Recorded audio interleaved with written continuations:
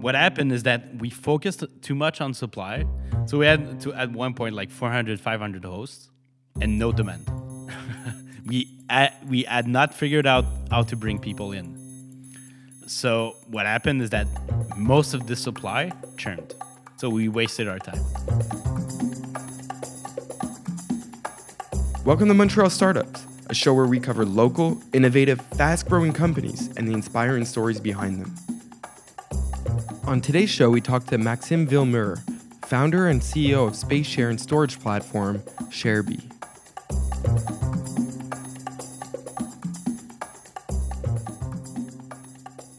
When Airbnb and Uber first launched, the majority of people thought they would never succeed. Sleeping in a stranger's home in another city? No thank you. Getting into a stranger's car instead of a traditional taxi? Never. The stories are now infamous of VC firms passing up on opportunities to invest in these companies, thinking that these concepts would never catch on, and understandably so. However, the success of these controversial startups began paving the way for what would become known as the sharing economy. In the following years, everything that was shareable was put onto a marketplace and turned into a startup. Car sharing, bike sharing, parking space sharing, and even kitchen sharing marketplaces all began to pop up as a result. But with all these double-sided marketplaces appearing, one area that was left largely untapped was the storage industry. And while most are comfortable staying in a stranger's home, the idea of leaving personal belongings at one was still a challenge. But for a former professional poker player who won $1.7 million in a European poker tournament and then went broke before the age of 23, risk isn't really much of a concern. As the saying goes, if you risk nothing, then you risk everything.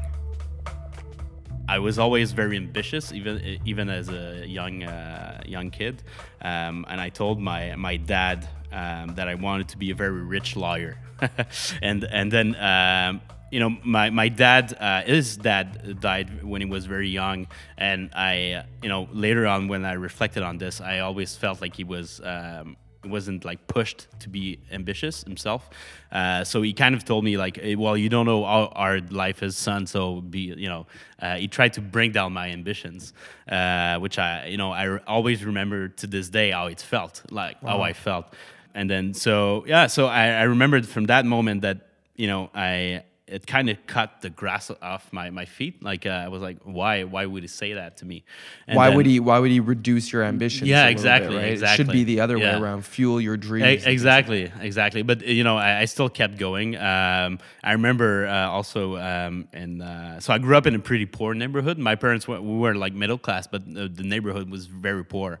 So I was like maybe 9, 10 in elementary school, and I was one of the only ones with a color printer.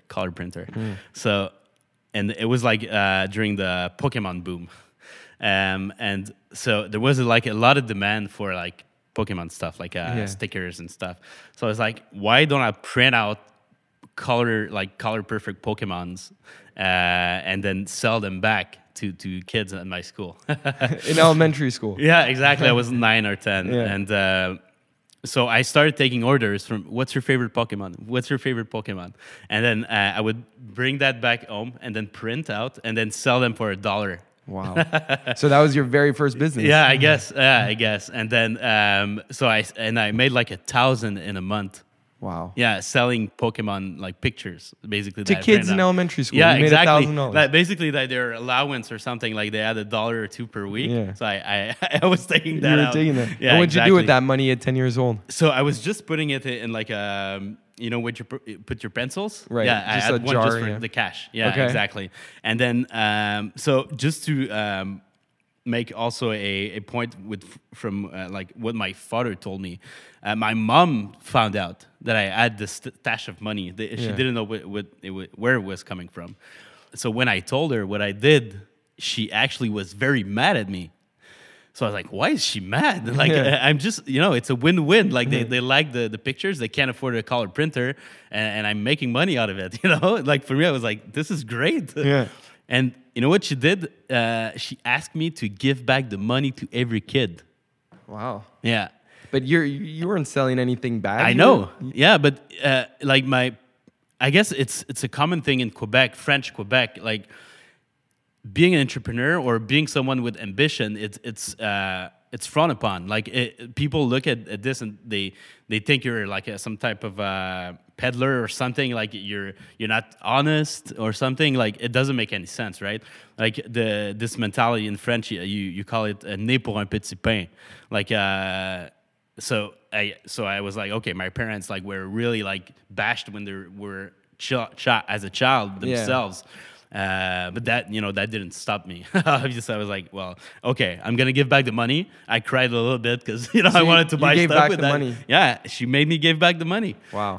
So I had to give it back. So I finished elementary school, started high school in a enriched program, and I wasn't really motivated. I had good grades without really studying, but I hated school. Liked some classes, but most of the time I was bored. I had this event in my life where I fractured my femur, and I don't know if you say it's called a femur in English, right? Yeah. And I was 2 years in crutches. Wow. So like 2 it years. completely crushed me. Yeah. Anyone that's been on crutches before knows how difficult that is to be on crutches, let alone for 2 years. I mean, that's a tough period of your life. It was very tough. Yeah. So I actually became very more solitary. I dived into video games, so started playing World of Warcraft, more Counter-Strike, all that stuff. So became very good at it, but I wasn't as social as I was before. Became obese. So, I'm a very intense person. So whatever I do it very like 110%. So I just kept playing video games, eating and stuff. And so not moving. I was in crutches as well. So it didn't help. Right. So I think it was a year before the end of high school, when I had no more crutches, so I was finally free somewhat. I started, doing some more sports and stuff, shed off some weight, and went on to go to CEGEP. But I really didn't know what I wanted to do, like, with my life. So after 1 year in psychology in the CEGEP, I think it was Maisonneuve, CEGEP de Maisonneuve, I found out about poker. So I watched it was on ESPN. Okay, so I watched Chris Moneymaker, which was like one of the first no-name. He wasn't a poker pro or something to win the World Series of Poker. He was like an amateur poker player. Exactly, he was an amateur, and he won like for a couple of millies. So I was like, well, if that dumb guy can do it, I can do it, So I started reading around poker books, poker forums. And like you said before, everything you do it at 110%. Exactly. So you're really diving in, not just Exactly. like a light overview of it. Exactly. My goal was to be the best. Yeah, right. So like school completely went off my mind, and I took my mom's credit card and then put $50 in I think it was called Paradise Poker at the time, a very early stage poker site, and then lost that. And then my mom found out, and obviously she wasn't happy. Yeah. And then but I knew it was variant, so it was only like when I can go over a little bit more into details around poker, but poker, what I would explain that to people is like chess with luck, which is why there's a lot of money in poker and not a lot of money in chess. Chess is very, like, when someone's better than you, they're gonna beat you 99.9% of the time. Right. In poker, it's not like that. Like an amateur that sucks can win over you and make money, which is why there's a lot of money, and there's that chance fallacy where when they win, they think they're good. Right. When they lose, they think they're unlucky. Which is very fallacious. That's probably similar to investments as well, right? Exactly. Yeah, exactly. Stock market and stuff. Yeah, exactly. So although the odds, I mean, if you're a good poker player, you could still tilt the odds in your favor, but there's still luck involved. There's luck involved, and poker is purely statistics. It's purely statistics. So yeah, going back, I started taking these shots while I was skipping school, playing World of Warcraft and poker at the same time. At the same time, yeah, exactly. And then I told my mom, okay, this is it. I'm quitting school to start a poker player career. And I'm sure she liked that. She said, I think I'm quoting her. Okay, if you don't go to school, you go live with your father, because they just had divorced like a year ago, a year before that, and so I was like, okay, fine. My dad didn't really care. Was what I that was that doing. supposed to be a punishment if you quit school? You Well, she I think she didn't want to see me like not do things studying. like this. So I said, yeah, for sure, I'm gonna go with my father. I know what I'm doing. Right? If you don't want to let me, I'll go with my father. So basically, I went into this town called Grand-Mère. It's like near Sherbrooke. Very like I was completely isolated, which was what I wanted. I wanted to focus on online poker. No distraction. Yeah. So I was flat broke, and my grandma gave me $80. She's like, okay, buy yourself some food, because I don't know if your father is gonna feed you for the first week or something. So here's $80, and you know what I did with it? Obviously, You didn't use it on food. no, That's for sure. I put it back in a poker side. And I remember the day I moved in with my father, I played a tournament that night on Party Poker, and I won that tournament for like 1,500. Wow. So I was very lucky to win that tournament, but it's how my career started.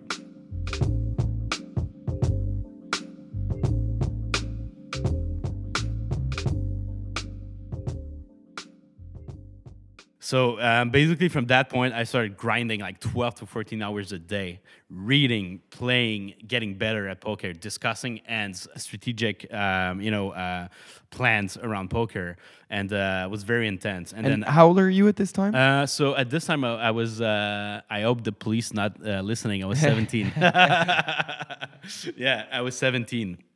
So. So yeah, and then I built it. So after a couple of weeks, maybe 2 months, I built up a $10,000 bankroll. Wow. So I was actually helping my father pay the rent Through poker. Yeah, exactly. And he knew what was going on with Yeah, it. exactly. It was like, yeah, sure, that's cool. Go ahead. Which I think it didn't care much. I think like it was like, okay, well, let him try, and then we'll And what was see. your mom saying about this at this point? I had no contact with her actually. Yeah, I had no contact with her. Yeah, I was not speaking to a lot of people. I was just focusing on poker. Yeah, and people that were playing poker. So basically, we moved back in Montreal because I wanted to. I knew some live games, like illegal live games that were going out into like a Little Italy and stuff like that. So moved back in Montreal, and then my dad was dropping me off at these illegal games and was raking in like 1,000 to 2,000 per night. Wow. So that was funny. So he was dropping me off at like 7. I would have dinner at the poker table and then play until like 3-4 a.m. And that was my routine. I was playing online a little bit during the day, go live during the night, and then. Were you more successful playing online or playing live? So the nice thing about live was that there's even less good players. So the average play was very bad. So a lot of people were spewing money. I would have thought it'd be maybe the opposite, more better players playing live, especially in underground type scenarios, right? Well, it really depends. Like it was pretty early stage for online poker. And there were a lot of bad players. Don't get me wrong. A lot of people became millionaires like during 2007, 2006 during the party poker boom. Boom, yeah. And it all started because of Chris Moneymaker. Because an amateur won the World Series. So, so I kept grinding. I was pretty happy with my life. I was doing something I loved, getting better at it, and was making a lot of money.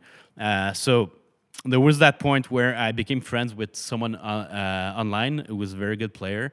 He's actually a colleague at Sherby now as well. His name is Eric. Basically, he lived in Laval, and he had a very nice poker game, and he had a nice personality. He was very ambitious. So we became friends quickly online, and I decided to move in with him in Laval. So basically, gave some cash to my dad, and then left and went to Laval with him. And then we started really like grinding like crazy, and then getting better at the game, going out. We had that crazy lifestyle. And then So I built up like a 40-50K bankroll at this time. So I was major now. I was 18. And then grinded out for maybe 6 months. I turned 19, and then we went on a poker trip. Basically, there was that poker tournament series called European Poker Tour, and it was like across Europe. So we decided to do it. Basically, do the tour. Why not? Yeah. You got some money in the bank. Exactly. Have fun. Yeah, exactly. It was one of my first flights ever as well. Like, actually, when I turned 18, I went to Bahamas, which was my first flight ever. Outside of Quebec. Yeah, exactly. Yeah. First time taking a plane. Yeah. So, yeah, moved in with Eric in Laval and then grinded like crazy. And then we decided to do this Euro trip. And my life changed again at this point.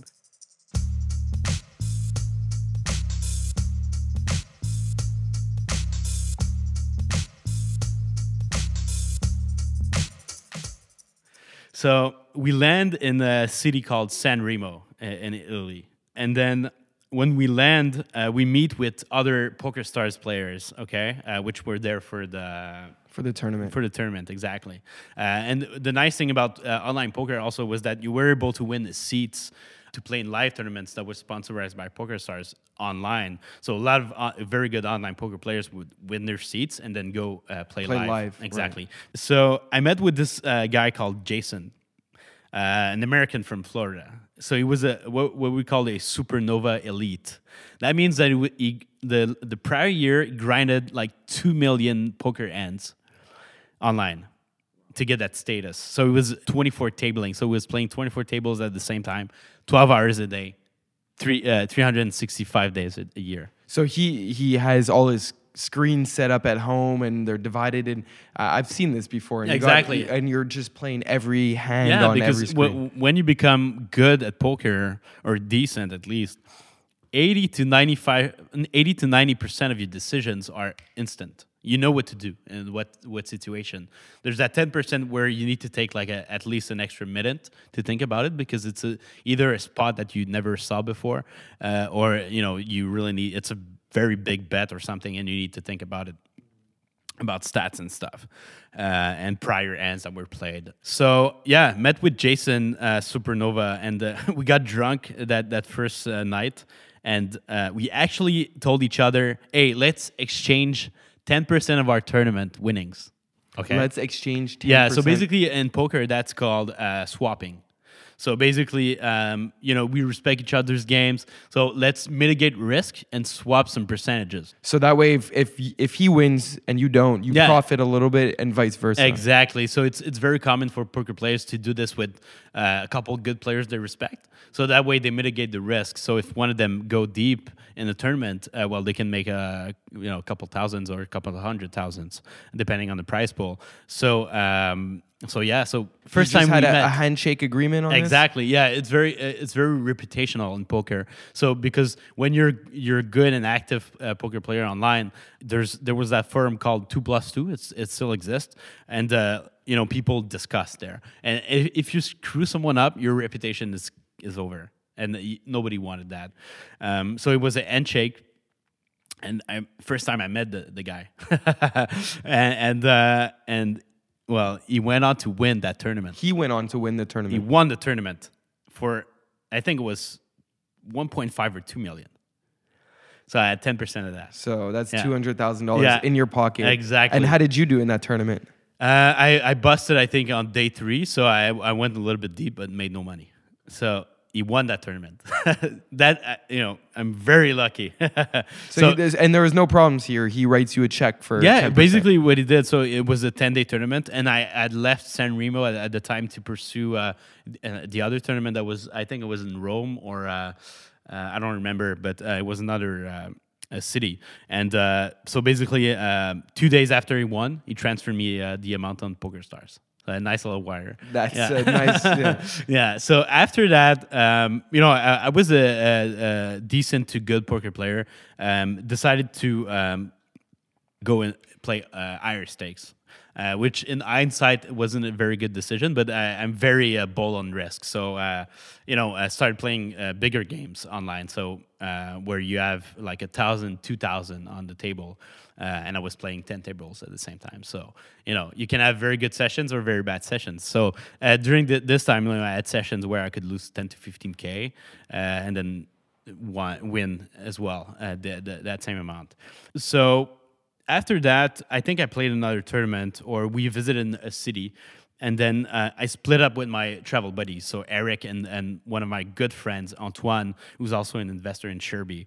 And so basically they went on their way, and I was, I wanted to keep pushing. So I went into the biggest tournament that was in Monaco. That was a finale of the European Poker of the Tour. EPT, right? Exactly. It was called Monte Carlo final. And basically what I did, I sold off 50% of my stake up front because the entrance fee was 10,000 euros. So it was a little bit too much for my bankroll at the time. You always try to have at least 100 buy-ins in any game you go to mitigate variance, so variance evens out. So sold out 50% of my action. To who? To a couple people. Eric, I asked Eric, do you want a piece? He said no. And then you'll see why I regret it later. So someone is basically could invest in a poker player in a tournament. Exactly. Basically. If they It's a very put up common thing. 50%, you get 50% of the winning. It's an Exactly. investment. Right. And if you're very good, you can even ask for a markup. Okay. So, So 50% for 30% of the winnings. Exactly. Maybe not as aggressive, but you get the idea. Along those lines. Exactly. So basically, sold 50% off, and then so went to Monte Carlo by myself. I remember I took the train to Monaco. I was sleeping in the train because it was like a 9-hour ride. Arrived there and starting feeling sick, like a big flu. So I was like, okay, damn. So start playing, and then I get nice momentum. I make nice plays, and then I'm building up a very huge stack. Like I think I was in top 20 on day 3, 4. So I started building. Played big ends against very popular players that were sponsorized by either Full Tilt Poker or PokerStars, and kicked them out of the tournament. So I started getting that PR. Is this on TV too? Yeah, it's all on YouTube actually. Oh, yeah? Cool. It's all on YouTube. So started getting some momentum, and I remember I got a PR release because one of the interviewers, I think, was on the table, and then during a big end, one of the guys asked me, "What's your online screen name?" And I was like, I had a hoodie on and stuff, and I told him, "I'm not gonna tell you." And then they went on to draft an article that was like, "Who's the unknown, very young baby face poker player? Who's this guy?" It created a mystery around you. Exactly. And that wasn't I didn't want to do that, but it just happened. And then the fever started kicking in as well, so I was sick. I was very sick. And then basically fast forward a couple days down to final table. So I made the final table, and then at this point I was like maybe 50 Celsius fever at the table. So I was very sick, like 100 Fahrenheit fever. So I was very sick. I had to stop sometimes to go and vomit at the bathroom. Wow. So I was very sick. And then, fast forward, managed to finish third in that tournament. Wow. For 1.7 Canadian. 1.7 million was exactly. the third place payout. Exactly. In Monaco Yeah. during 100 Fahrenheit fever. Exactly. In a massive poker Yeah, tournament. and I was very unlucky actually. The end that got me out, I was very unlucky. But it's on YouTube if you guys want to go see it. So you walked away with 1.7 million, but you had your 50% investor. Exactly. So basically, within a month, I became a millionaire. Yeah, at the age of 19. So I started having a very intense lifestyle and partying, doing other stuff. And I wasn't, I was spending a lot of money. Like my personal burn rate was crazy. And I started having this, I was postponing winning more money. So basically I was like, well, it doesn't matter if I spend a lot, I'll just win it back when I do, when I go intense for a month or two, which was a very bad way of thinking and managing money. So I didn't buy any real estate, almost got to buy real estate, didn't, choked. I wasn't very mature at this time. I was very like a brat. I was very arrogant. So and I had no, like, my parents didn't teach me money management skills. Not only I played against very good players online and lost, I also spent a lot of money.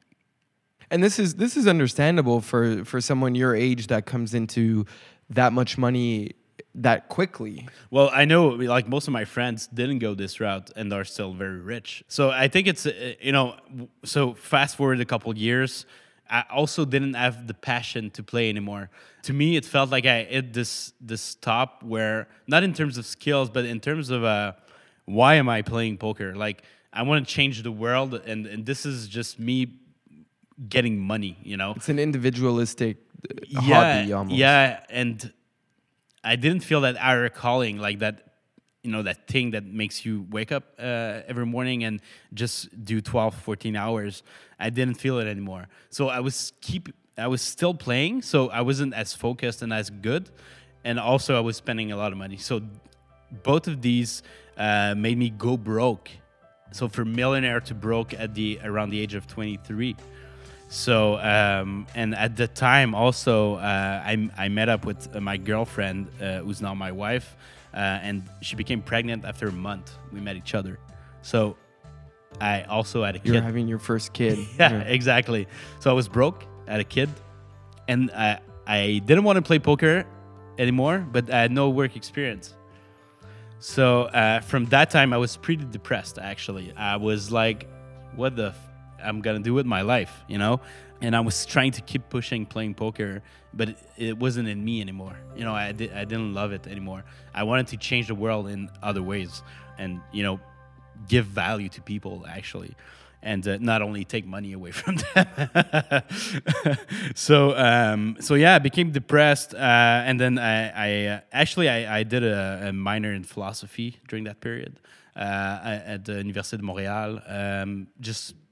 My idea was that go back to basics, and then go back up from there. So I studied like philosophy of language, philosophy of science, and stuff like that. It was just for personal satisfaction. Build your education and yeah, learn. Exactly. Well, it wasn't even like, oh, I'm going to be a professor or something. It was more like, I'm interested in that, so I'm going to do it. And then I got this job. So I moved in. We're in Rosemont at this point in my life with my girlfriend and our son. Joshua was one-ish at this time. And this guy comes who has a startup, meat delivery startup, basically a new concept from he outsources meats from Quebec farms directly delivered to your table. So I was like, oh, that's very cool. What was that called? It's called Alimentation Maison. It still exists. Yeah. Right. Okay. So I was like, that's very cool. And then he was the owner, was doing door to door, and he's the one who also actually showed up to the appointment to sell meat to me. So I was like, we were at this meeting where in my house where he was trying to sell me $40 worth of meat, which I actually took. And then I asked him, are you hiring or something? Because my sister's looking for something. It was for me, but I wasn't ready. My ego wasn't ready. So basically, the week after, I went back to his office, which was very close to my apartment, and he hired me. I was his first employee. In a sales role? Yeah, sales. Yeah. So I started shadowing him, and then that was my first job ever, and learned a lot of stuff from him. And then so basically, I sold to houses with a 95% success rate for 6 months, and then switched a role for COO. So I became the COO, and then we built that business together with our employees, and then we grew it to 75 people and $6 million in ARR in 2.5 years. Wow. Yeah. So I was So he was pretty happy with you, it's fair to say. Well, he's an amazing entrepreneur. With his flaws, obviously, but I took the best from him, and then so we built that, and I felt like it was making a difference. People love that product. It's not only outsourced from Quebec farms, but also flash frozen, which you can keep that meat in your freezer for 100% quality for like 1 to 2 years. vacuum packed, delivered to your door. So I just like the value proposition, and I love the product. So it was very intense in it. So fast forward a couple of years, I got that startup experience now, and I was. I had some difference with the CEO. I wasn't an owner of the company I wanted to be. At this point, I felt like I proven myself. So we weren't able to make an arrangement. So I decided to leave and join another company where I doubled my salary. But I didn't like the product as much. So I spent 6 months there. Was this also another startup? Or? No, it wasn't. Well, we like to joke inside that it was a 100-year-old startup because the business was 108 years old. It was a carpet and uniform delivery business for like factories and stuff. So they don't. So basically, they hire businesses to take the clothes from the workers and then clean it up and then do some type of switching over days or weeks. So I didn't like the product. To me, it wasn't very sexy. I was still interested in optimizing the operations there. So fast forward 6 months, not in love with the product. Learned quite a few stuff around during that period. I did a Lean Six Sigma certification in McGill. Studied 1 year management at McGill. It's around this period, so it was May 2016. I got the idea for Sharebeat.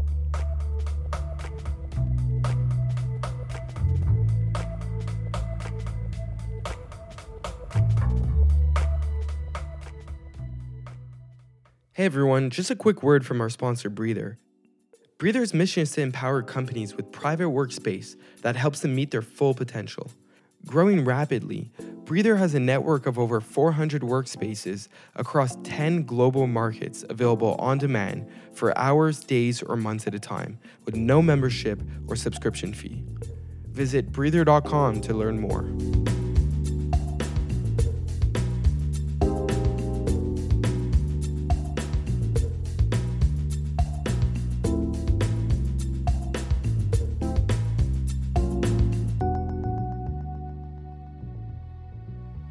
So my wife was pregnant with our second child and wanted to go into a bigger house, bigger place to live.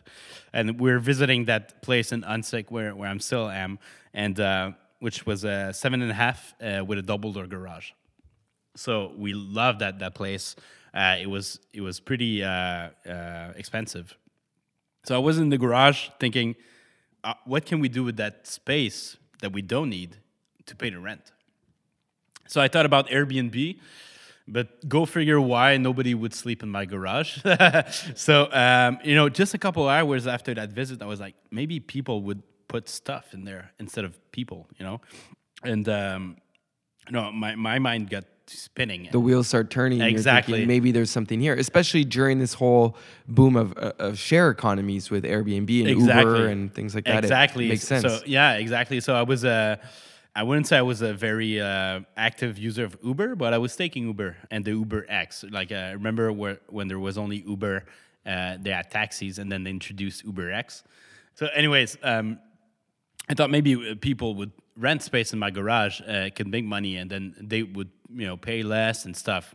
Because I remembered also a bad storage experience I had a couple of years back, where it was very expensive, no service at all. They increased the rent during my rental contract. So a couple stuff like that I felt like the experience wasn't frictionless, and that it was very expensive and not necessarily convenient. So then started doing some research during work hours, and then found out that this concept existed in France. So I was like, okay, there's something here. There's some type of validation. Okay. Exactly. There were 3 startups doing this in France only. But none in North America. Exactly. Well, only one in North America at this time. And a couple ones that tried, but were too early and failed. Because executing on marketplaces, it's pretty tough. And so I thought, okay, there's something here for sure. So starting doing more research, build up like a very, small deck. I had no experience doing decks at all. Built up a small deck, and then went to my good friend Antoine, whom I played poker with for a long period of time, and we're still very good friends. Pitched to him, and he gave me $100,000. and I quit my On job. the spot. Yeah, and I quit my job. Just like Yeah, that. yeah, the So that following all day I quit happened my job. very Yeah. fast. Yeah. But so you're okay. So you have this idea to build this marketplace, leveraging this whole craze around the sharing economy. But it is a tech product you have to build here at the end of the day. Exactly. You don't have a lot of tech experience at this time. How did you plan to navigate this whole space? Very good point. So basically, what I did is I went back to some of my colleagues at Alimentation Maison, and we had a developer in house. And basically, I pitched him the idea, and he joined. He joined too right away. Yeah, exactly. And that's good validation for your business as well. That's one of the big things they say in the startup world. If you can't sell people on joining your business, then there's a red flag there. Exactly. But already you're 2 for 2 in the first 2 people you talked Exactly. to. So actually, so I hired 2 people from Alimentation Maison. One of them became CTO, and the other one became CMO. They're not part of the company anymore to this day, but this is with whom I started the business. And so you're kind of strapped with the investment you got from your friend, and are you bootstrapping some of this as well? Exactly. So we're bootstrapping. We're actually building the product and the initial clients in my basement. Right. My garage as the first space. Okay. So we got a couple clients really fast. Basically, I cold called people on Kijiji. Now we're looking for space, and then I convinced them to come book my garage. We had no product yet, so they just came and then put their stuff in my garage. We had some very rudimentary platform. We built very quickly an MVP just to go to money really fast. So after a month, so this is November 2016. We had 10 clients, so that we're paying on the platform. Mostly in my garage, but it's very important. Actually, it gave us a lot of insights around the experience. So I'm still to this day a very active Sherby host. I think 10 people now in my garage and in the portion of my basement. Portions of your house. So people have dedicated spaces in your garage that they could come and put their stuff. Yeah, exactly. So how does it work, and how are you developing the concept at this stage in terms of someone comes to your house, drops off stuff? How do you make sure? Do you have to be there at the time that they come by? How do you make sure they don't go into someone else's stuff? How do you make sure they don't go into other parts of your house? I mean, these are all legitimate concerns, I guess. And I guess an extension to that is people thought the same thing with Airbnb. There's no way anyone would ever want to stay in a stranger's home.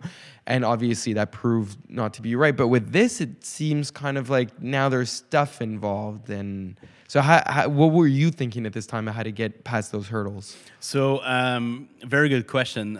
So basically at first, we knew from the get-go that we needed an insurance product. Okay, not only to increase trust in the marketplace, but also insure people's stuffs and people's real estate.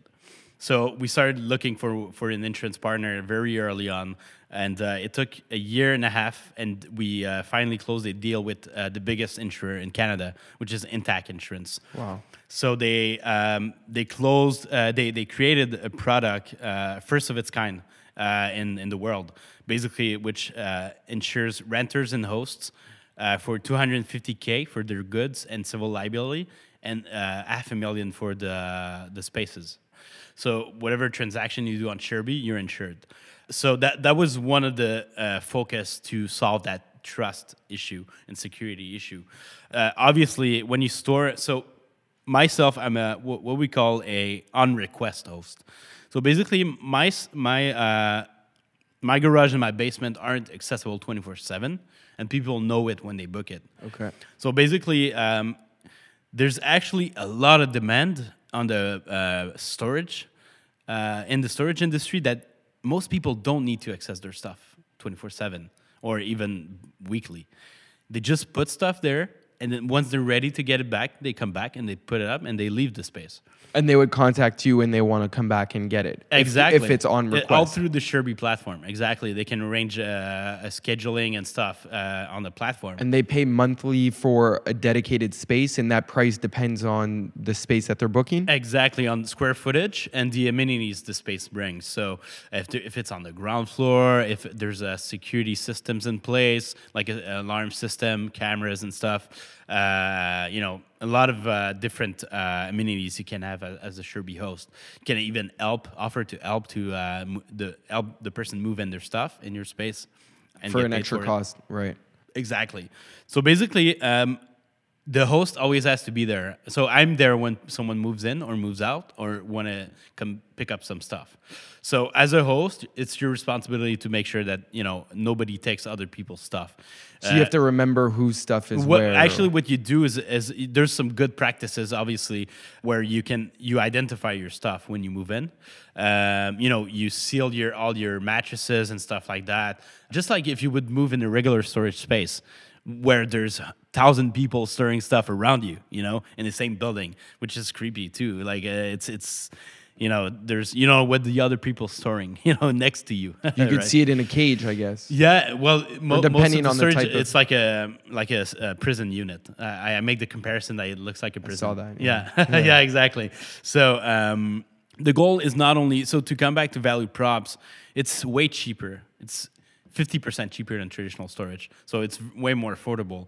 It's closer to you as well, because instead of having like a centralized piece of buildings in a city, it's decentralized completely. We have thousands of storage jobs in cities, so that's a big edge against competitors, but also it's way closer for clients. And the third one that we work on is the experience. Storage companies are very focused on occupancy rate. For us, it's an important metric, but it's not the goal. The goal is to offer frictionless experience to the renter and the hosts. So basically, you feel like you're storing in an extension of your home, and that's our goal. Like to make it like if you're storing in your own basement. What are the more common products you see people storing? So we see a lot of stuff. So we not only do like appliances and couch and boxes, but we also do car, boat, RV, motorcycle storage, because we're space agnostic basically. So compared to traditional storage, who has a facility that most of the time can't accept boats and stuff, people can list garages, basements, rooms, attics, outhouses, Backyards? exactly, or like a big parking spaces, name it, and these people can rent that space for whatever need they have in terms of storage or car storage or motorcycle storage. So you mentioned building a double-sided marketplace is tough. Anyone that's attempted to do it could probably validate that. What do you recommend? How do you go about building a double-sided marketplace? You have two different types of people you need to market to come on the platform, right? So where do you even start with that? So very good question. So at first, we made a lot of mistakes. I hired an intern and myself at first. We're cold calling on Kijiji and Craigslist, basically trying to convince people that we're already doing it. Like there's some people renting out garages and stuff there to join. So I had to read a lot of things around marketplaces, and most of them said that you need to focus on building supply first. So cold call, we had 70% success rate on cold calls. So 70% of people we called, we signed them up on Sherby, which is very good. These are people you're signing up to offer up space? Exactly. So basically, the onboarding, we closed them on the phone, onboarded them on the phone. What are they listing on Kijiji at that point that made you realize that they would be a good host for the platform? Like a garage, a basement, or like do-it-yourself storage units, stuff like that. Okay, so people are already kind of listing these things too, more validation for your... Exactly. for your product. Exactly. That was part of my initial research as well. So we were onboarding them, but what happened is that we focused too much on supply. So we had to, at one point, like 400, 500 hosts and no demand. we had not figured out how to bring people in. So what happened is that most of the supply churned. So we wasted our time. Because they were like, look, I'm listed on your platform, but no one is using my space. Exactly. But there's nothing against... What's the negative for them for being listed on there? So, well, the promise was that we would find them clients, and payments are automatic, and you don't need to chase money around and stuff. That was the initial value props that we had developed, and we didn't know how to get the demand in an efficient way and constant flow of demand. So, their job to be done. There's a concept in management and design that's called jobs to be done. Their jobs to be done is to make money, and we failed to make them money. So they churned, they hated our product because of that at first. And we had to go back to the drawing board and say, okay, we need to balance out the marketplace. Otherwise, it's not going to work. So we started doing a little bit more content. And then, myself, I had no experience in digital marketing. So I was mostly like a management person, salesperson. I could get PR as well. I was good at cold calling, getting PR and stuff like that. But I had no digital marketing experience. So we a year after, we brought in someone from to do digital marketing. And so that was the late 2017, and we started seeing good results. So we What kind of marketing campaigns was he running at this point? So basically, we figured out that most people that go on to look for storage or vehicle storage, they go on Google, right? Because it's a immediate need, something that's not really planned out, and it's not something that you need constantly. So they're searching daily. For solutions for Exactly, this problem quickly. on Google. Exactly. And you realize that. Yeah. Exactly. So it took a lot of time to realize that, which I think in hindsight is pretty easy, but so go figure. So we started balancing out demand and offer a little bit better, and we're able to get around 30 clients per week at this point. On the supply side, on the demand side. Yeah, exactly. So successfully matching supply and demand. And so you did this by focusing on SEO, SEM type strategies? Exactly. So mostly SEM and content, which fueled a little bit of SEO. One of the advantages that we have against traditional self-storage is that we have thousands of listings of pages that get crawled by Google. So and they rank very high on specific keywords. So like cheap storage and unsick or something like that.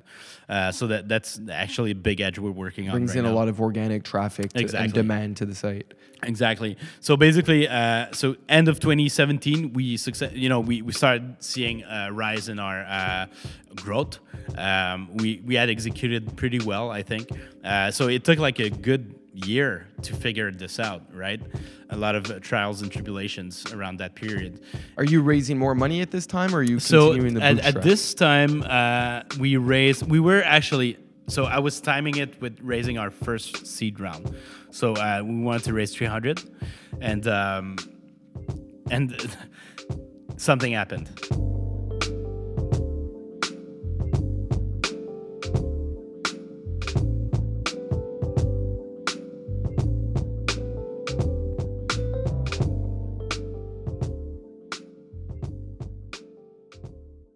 Basically, the ICO and crypto boom started. Okay, so end of December, early Jan, we were like, okay, what if we can extend the vision of our product and develop a blockchain case for it, crypto case for it, and then raise like 20 million US. So not only that it would give us the means to achieve our mission and vision, but we also would get a very big edge against our competitors. Because at this point, there's maybe 10 startups trying this in the world. Okay, so that was early 2018. So I switched completely the focus of the business. We stopped growth in supply and demand, and we switched only to focus on shipping and ICO. So that was a big, bold bet again. Yeah, you shifted your focus here. Exactly, shifted the focus. Yeah, I had to make changes in the team as well, only to focus on the ICO and build out a blockchain use case. So we created a white paper, 50 pages long white paper after a lot of research. We had no crypto experience at all. So I, again, a little bit like poker, deep dived into crypto and blockchain. And we built a website for the ICO. I got a team of advisory that had raised like 10, 20 million ICOs themselves successfully. So we were very intense. Were you finding that there is a case for this to incorporate blockchain technology, or did you find yourself having to force this in to capitalize on this trend? I think there is one. And basically what we did, we extended the vision to moving. So basically, we created what we called the Sherby service chain.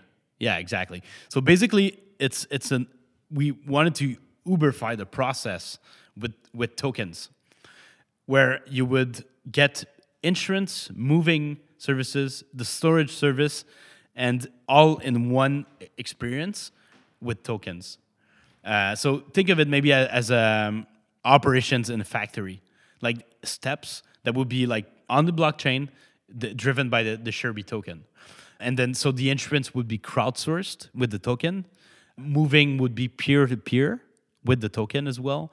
So you see where I'm going, like a complete ecosystem of moving and storage driven by the Sherby token.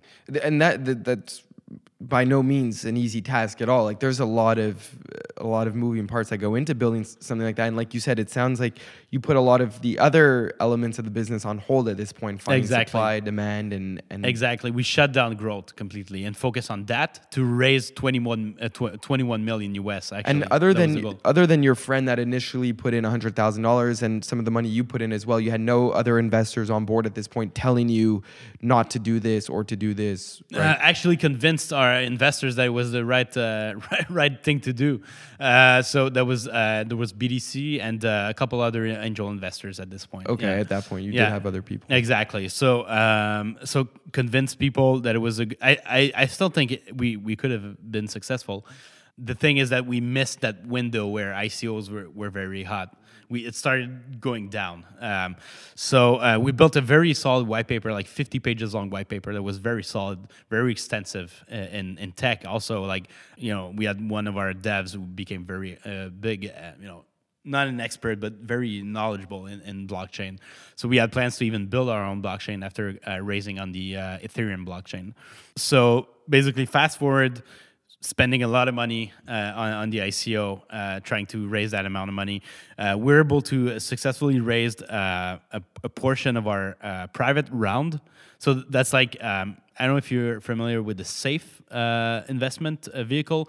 It's a little bit like a convertible note, but it's a simple agreement for future equity. I think that's very common with Y Combinator investments. Exactly. Right? So basically, it was like a SAFE, but for tokens.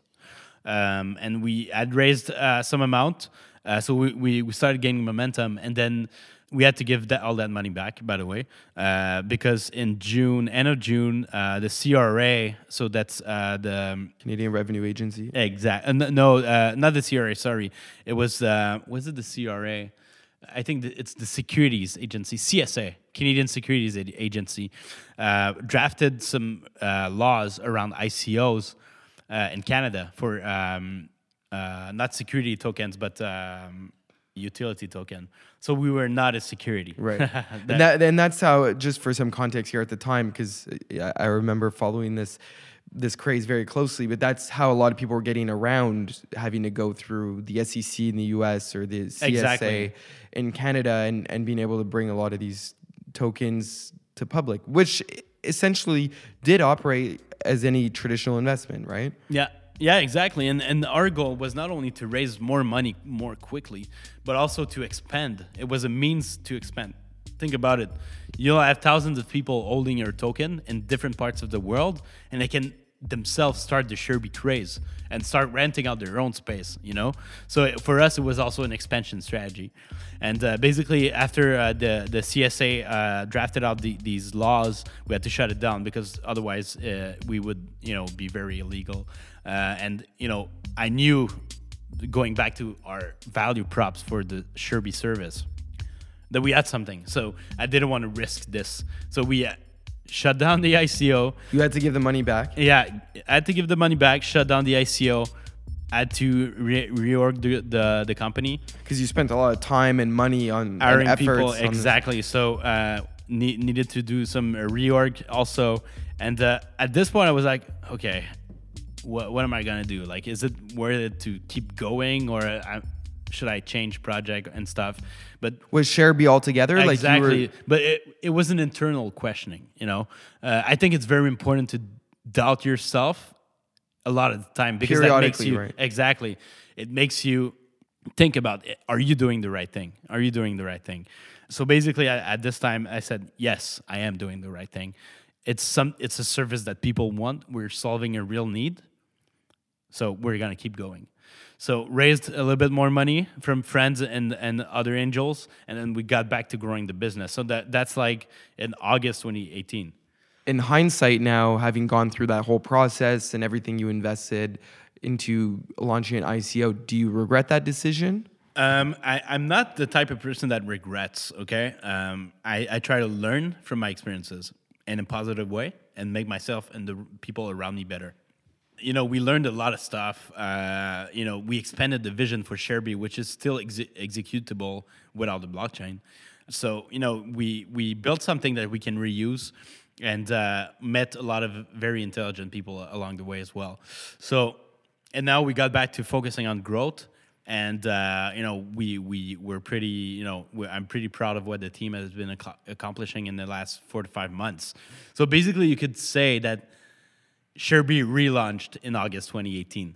After that whole Exactly. that Yeah, whole period exactly. of time. So how many employees does Sharebee have right now? So right now we're eight employees, and so we have a little bit over 400 active rentals. We have close to 2,000 hosts and how many 5,000 different spaces. 5,000 Yeah. in how many different cities? In 3 cities. In So 3 cities. Quebec, Montreal, and Toronto. Yeah.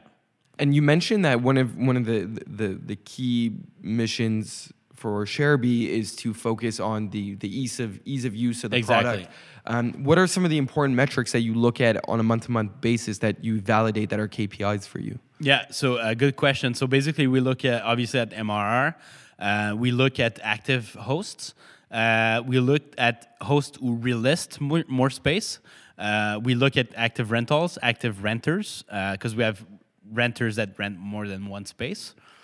We look also at the onboarding flow, because one of the things that we found out recently is that if we invest short term a little bit more into onboarding for our hosts, so one of our focus in 2019 is highly on hosts, because they're our product, there are the building blocks of Sharebee, they're our community basically. Not to steal the words of Airbnb, but it's true. They're the heart of Sharebee. So basically, we invest more into onboarding them, making sure they understand how it works, making sure they want to talk to their friends, making sure that they're successful, they make money, that they relist space also. So basically, now we see an organic trend in hosts. They're building self-storage units. So like regular people like you and me, not even businesses that do storage, they're building like do-it-yourself units, self-storage. To add on the space. Yeah, exactly, because they can make thousands per month, but it's recurring, no hassle revenue. Right, because it's not like first of all, it's similar to how a lot of people with Airbnb now, they buy units Exactly. just to list on Airbnb.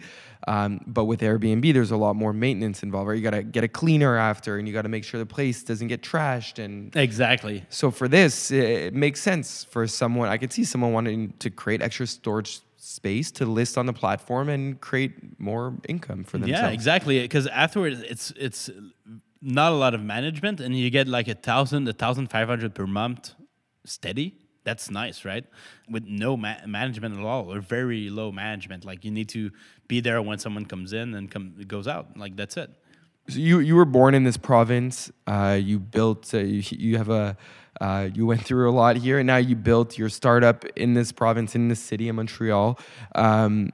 What has been your experience in the startup community here in Montreal, and do you think it's important to have a presence in traditional startup hubs like Silicon Valley, or is there enough here for you? And what do you leverage here in the Montreal startup community? When we started, I'm a first-time founder, so not a lot of experience at first.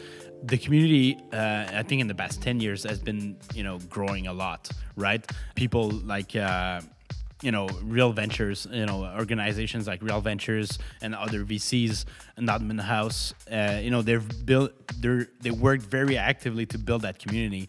And for me, like as a first-time founder with no contacts at all, greatly helped me. Like I went into these events, made contacts, and learned a lot from them. So at first, very good experience.